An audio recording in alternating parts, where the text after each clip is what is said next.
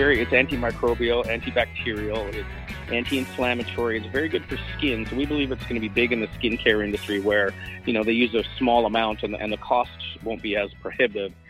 Some people call it the stem cell of the cannabis plant because it is the first compound that the plant produces. As the plant goes through its growth stage, it synthesizes the CBG into THC or CBD. It's the precursor cannabinoid. From MJ Bulls Media, it's the Raising Cannabis Capital Show.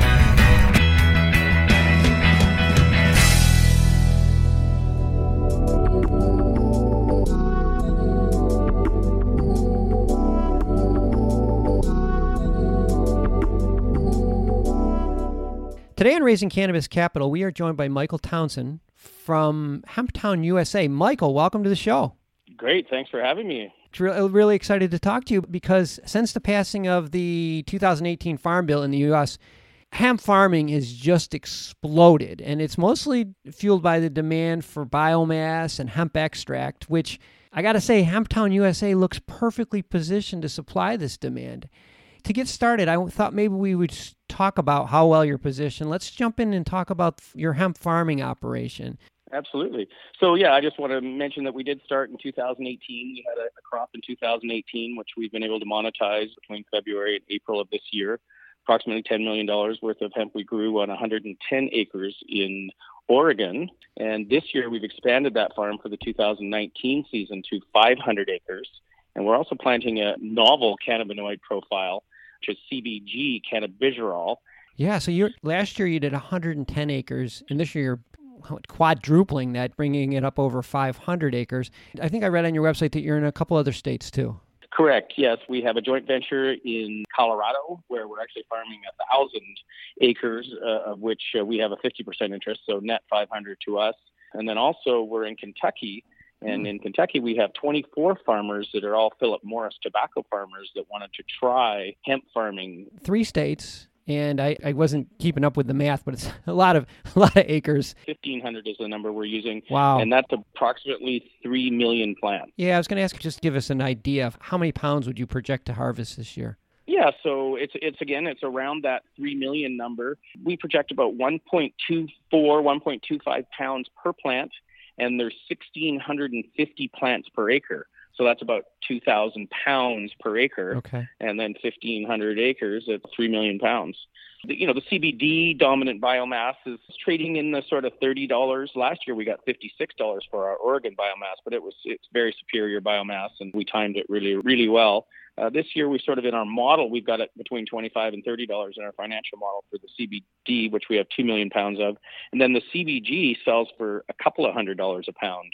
And there's just not a lot of it around. We actually ended up with 43% of the seeds that were produced this year. So we're the dominant player in the United States. I saw that you made a really significant investment in CBG. You talked about it a minute ago, but maybe just expand a little bit further on the difference between CBD and CBG. Obviously, it's worth more money because it's not grown as much. It works a little bit better than the CBD. And, on specific things, it's antimicrobial, antibacterial, it's anti-inflammatory. It's very good for skin. So we believe it's going to be big in the skincare industry where, they use a small amount and the cost won't be as prohibitive. Some people call it the stem cell of the cannabis plant because it is the first compound that the plant produces. As the plant goes through its growth stage, it synthesizes the CBG into THC or CBD. It's the precursor cannabinoid. Wow.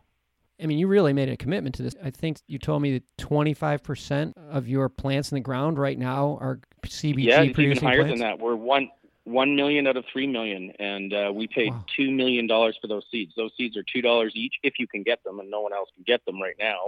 I think as time passes, they'll become more prevalent in the market. And then we also bought Oregon CBD Seeds test crop of CBG. So they test in the fields for 3 years before they commercialize the seed. We bought their test crop as well, so we got a couple 1,000 pounds of CBG. Well, it seems like you've cornered the CBG market. I hear insane numbers for the margin, like as high as 80% margins. Just give us an idea, a realistic idea. Or even higher. No. It costs us only about $5 a pound with the CBG, it's $6 a pound because we have to spend the extra dollars. Oh, geez. So about $6 a pound. retail, we close to $200 a pound. So that's 95% margins over cost of goods sold. I mean, obviously we have overhead, et cetera, but very high margin product. Yeah, not bad. And then the CBD is also north of 50% margins, and then so we blend it down. We have more CBD. So overall, our margins are coming in around 75%. Yeah, the two together. Wow, that's just so good. That's so good. Now you just finished a round. This is just continue with your hot streak. Yeah, you hope to raise $18 million. You passed that like partway through. You got oversubscribed. You actually took in $24 million in that round. And 24 million Canadian dollars. That's right, on our Series A round. Yeah, we're very happy with that. But we have been deploying capital quickly in order to be a low-cost producer, which we want to be in that low quartile cost producer. We've spent a lot of money on mechanizing. Millions and millions of dollars have gone into infrastructure to reduce the labor costs, get our costs down so we can be the low-cost producer and supply some of these big brands. The reason we think you haven't seen the big brands come into the CBD space yet is it just hasn't gotten down to that price where they can afford to put it into a can of whatever it is. So back to the raising capital. I mean, I heard everybody give a sigh when I told them that you'd close that round, but everyone's going to be excited to hear that you've opened up another round. Yeah, that first round was a convertible debenture, which is typical on a Series A. And then we just decided we wanted to do an equity raise. We needed a bit more money. Actually had a very good acquisition recently. We bought a company called Kirkman Group, and they're nutraceutical. They have been in business for 70 years. They have 400 SKUs. They have a CGMP facility, 25,000 square feet. They have a FDA pharmaceutical manufacturing license. It's a big platform for us to blend and formulate CBG, CBD products. Plus, they're already doing $6 million a year in revenue, and we think with our skills at marketing, and we can probably get, just with their products alone, we can get them up to $10 million a year in revenue. So we needed to raise some more capital. We're doing a raise right now with $1.70 US. It puts the valuation of the company at about $125 million US. Okay. We're raising about $15 million US at that level, and we've been in New York last week. We're in New York again this week, Toronto the following week. It's been good. We've been taking lots of meetings, and everyone wants to talk to us. Well, I'm not surprised, especially given the margins and the position that you guys have found yourself in. All of this is tied into a potential IPO in Q4 this year. Is that the game plan? Yeah, so we're going to have to make a decision here probably in the next 45 days. There's a couple of banks up in Canada. Canaccord's our lead, that they'd prefer to see us go to the big board TSX, IPO, get it done faster, get out in front of some of the other groups that may be thinking about an IPO, and then uplist onto NASDAQ in the new year.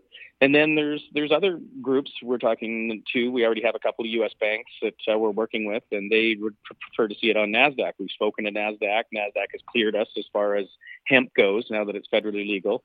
So if we elected to do a NASDAQ IPO, we would probably get a better valuation, probably get more liquidity, but it would take another 3 months, another quarter. We'll make that decision in the next 45 days. I think it's, the money will decide. Ultimately, if we have a bank that says, listen, here's $100 million, you're going public on the TSX, we'll say, yes, sir.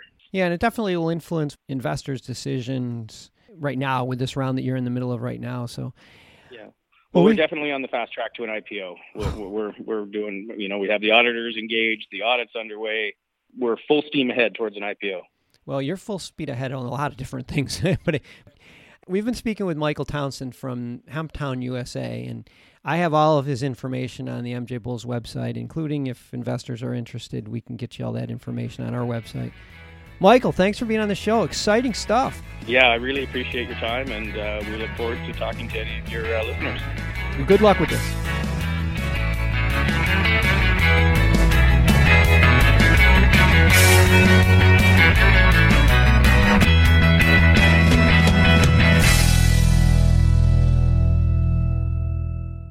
Thanks for listening to today's show. To check out more great cannabis podcasts, go to podconnects.com. Here's a preview of one of our other shows. 99.9% of our DNA is identical. It's a 0.1% that truly makes us different and unique. And that's what the show is about. Find out that 0.1% about your favorite guests. Find out what music they like, their first cannabis experience, and even what their room looked like growing up. But more importantly, or as important, their journey. Learn what makes them unique on Everything is Personal.